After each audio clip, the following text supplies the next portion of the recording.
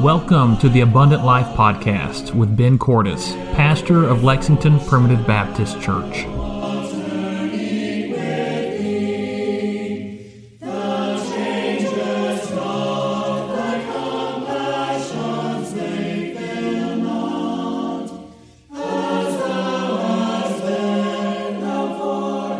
Today on Abundant Life Podcast, I would like to talk about a subject that is often not given much direct attention, and that is what to look for in seeking a spouse.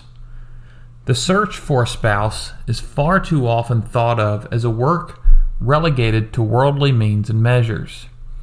Or perhaps it is thought of more as an outcome of chance rather than providence. However, the Bible has plenty to say on how men and women should be led in their search for a spouse. First of all, we need to understand that God really does have interest in whom we marry. After all, marriage is an institution given to us by God. In Matthew chapter 19, verse 6, we read, "Wherefore they are no more twain, but one flesh. What therefore God hath joined together, let not man put asunder." This tells us that God is active in the work of marriage and joins a man and woman together to be one in the special unity of marriage. If God did not care who our mate was, then he would not participate in the joining of them. God also shows he cares about who we spend the rest of our lives with because he knows the impact a husband and wife have on each other. Married couples work together, strengthen each other, comfort each other, train up the next generation of the church, and serve God's people together. This is God's expectation for husbands and wives, and the Lord would have us to keep this in mind when searching for a mate. In searching for a spouse, we begin like every other important work in life begins. We pray. A man and a woman seeking for companionship in life should ask for God to supply the fulfillment of their desire. After all, God didn't invent marriage for people to not seek it and enjoy it. God delights in the bringing together of two and making them one. He only does such an act for his glory and the blessing of his people. In Matthew chapter 22, the Lord Jesus speaks of the kingdom of God being like a wedding. The parable describes a bountiful feast which is presented for the wedding guests. The marriage spoken of in the parable is used to illustrate the marriage of the Lord and his bride, the church. What it also demonstrates is that marriage is something with which God is pleased and even encourages us to celebrate. Hebrews chapter 13 verse 4 says, "Marriage is honorable in all, and the bed undefiled," meaning God honors marriages and grants pure intimacy between husbands and wives as a blessing for honoring his way of becoming husband and wife. Once again, we want to view marriage through the lens of grace and see marriage for what it should be, an avenue through which we serve Christ our Lord. This is part of the abundant life that the Lord Jesus came to give. If we are meant to serve Christ, even in our marriage, we will best serve him alongside someone who is of like mind. This doesn't mean we should seek to marry someone who is identical to us. However, someone who has a mind to serve Jesus Christ in the same way you desire to serve him. A person who has a heart for Christ can be identified through the fruit they bear.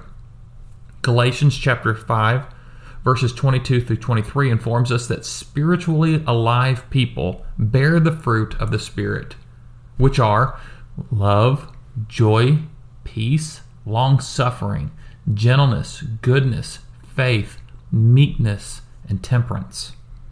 If a person fails to exhibit any of these characteristics, you should definitely avoid pursuing them.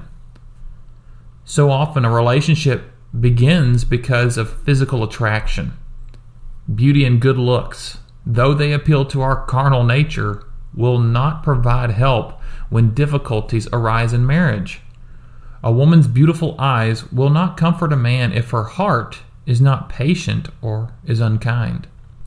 A man's muscular physique will not bring a woman happiness if his spirit is destitute of love and gentleness.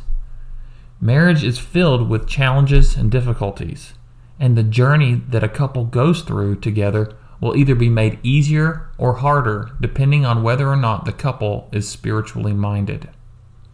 Of course, the Lord is able to change the heart of an individual. The Bible tells us that God takes the stony heart and makes it a heart of flesh, so that a man is made sensible to God and spiritual things. In Ezekiel 36:26, we read that.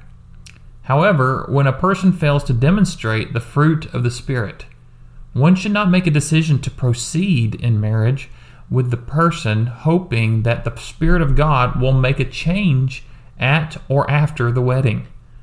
An individual should proceed into marriage with the expectation that the person they intend to marry may not change at all, but that the person they are marrying is someone with whom they truly believe they can spend the rest of their life with as they currently are. Be careful when the heart of the person you're interested in is exposed and it reveals ungodliness. Red flags should go up when unashamed and unresolved sin is discovered. Remember, the heart is the seat of the soul.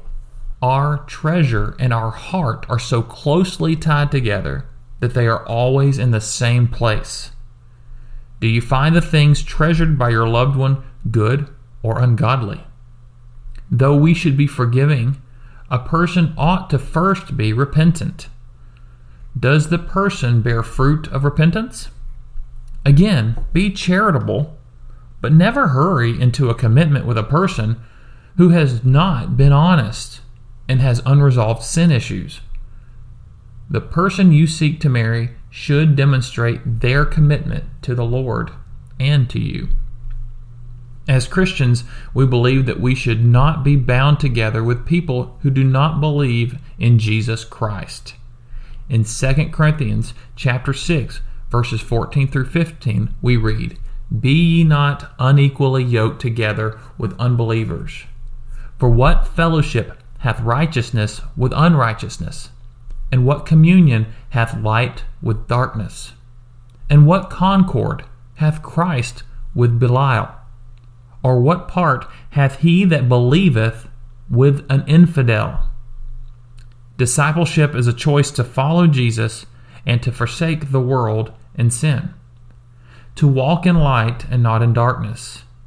Therefore, the life of a disciple is a life that is sanctified or set apart from a worldly life.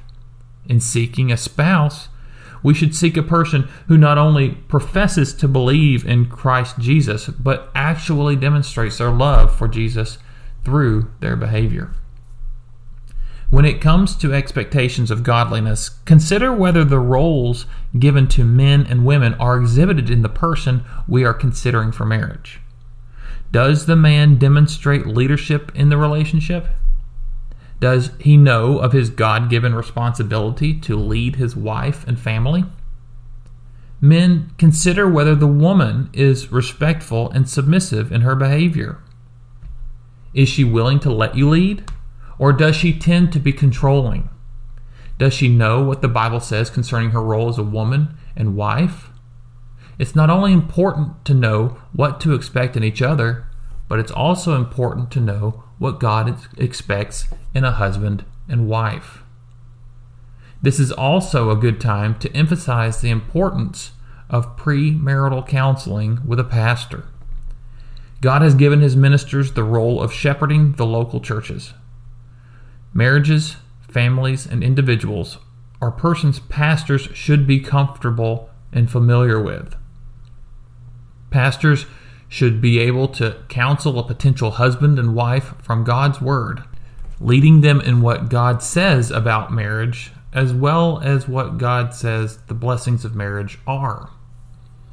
A pastor is given by the Lord to help lead by instruction and, if married, by example. It amazes me that pastoral counsel and advice often goes ignored or unappreciated. In a world where professional advice is sought after and believed on in many scenarios, it seems the counsel of the pastor is considered merely optional. However, we should honor the words of wisdom from pastors concerning God's word for our lives and marriages.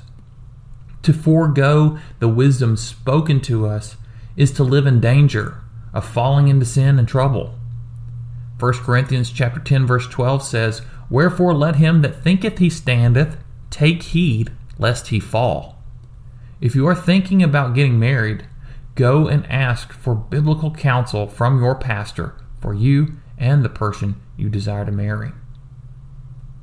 Marriage in itself is a sanctifying act. A man and a woman are making a covenant with each other before the Lord, and they are reserving themselves exclusively for each other.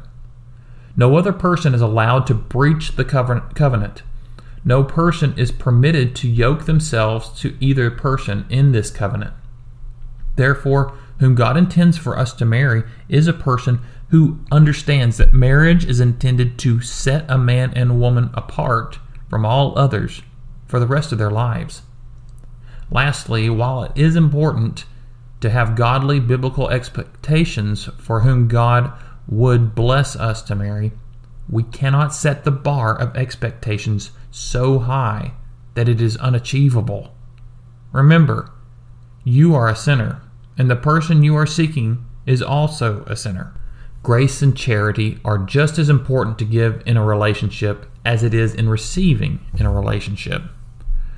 Too many times people fall for an unbiblical fantasy created out of nonsense that a person has developed just to sell books. The only perfect person is Jesus Christ. No one else even comes close. Realizing how we ourselves come so short of His glory and how we are in desperate need of His daily mercy and grace, we will also begin to see others in a much more charitable light. Be forgiving, be understanding, and do not base your expectations on unbiblical standards. If you set such a seemingly high bar, you will find that no one can make you happy. While dating is filled with a large amount of excitement and infatuation, it is the heart of wisdom that must prevail. Prayer, patience, truth, and unfeigned love must all be part of the equation in seeking a godly spouse. Having fun, being yourself, and sharing your heart with each other. These are also healthy expectations when seeking a spouse. Remember what God's Word says in Psalm 37, verses 4 through 5. Delight thyself also in the Lord, and He shall give thee the desires of thine heart. Commit thy way unto the Lord. Trust also in Him, and He shall bring it to pass. Trust in His methods. Trust in His ways. And see that the Lord's ways and His methods are always what's best for us. Thank you for joining me on this episode of the Abundant Life Podcast. As you seek whom God may have for you as a spouse, may you also be blessed to draw closer to Christ. And if you know someone seeking a spouse, pray for them, that God would send the person who is exactly the companion in life they need. May the Lord Jesus Christ continue to abundantly bless your life in Him. I would like to thank you for joining us for today's podcast. The Abundant Life Podcast is a ministry of Elder Ben Cordis, pastor of the Lexington Primitive Baptist Church in Lexington, Kentucky.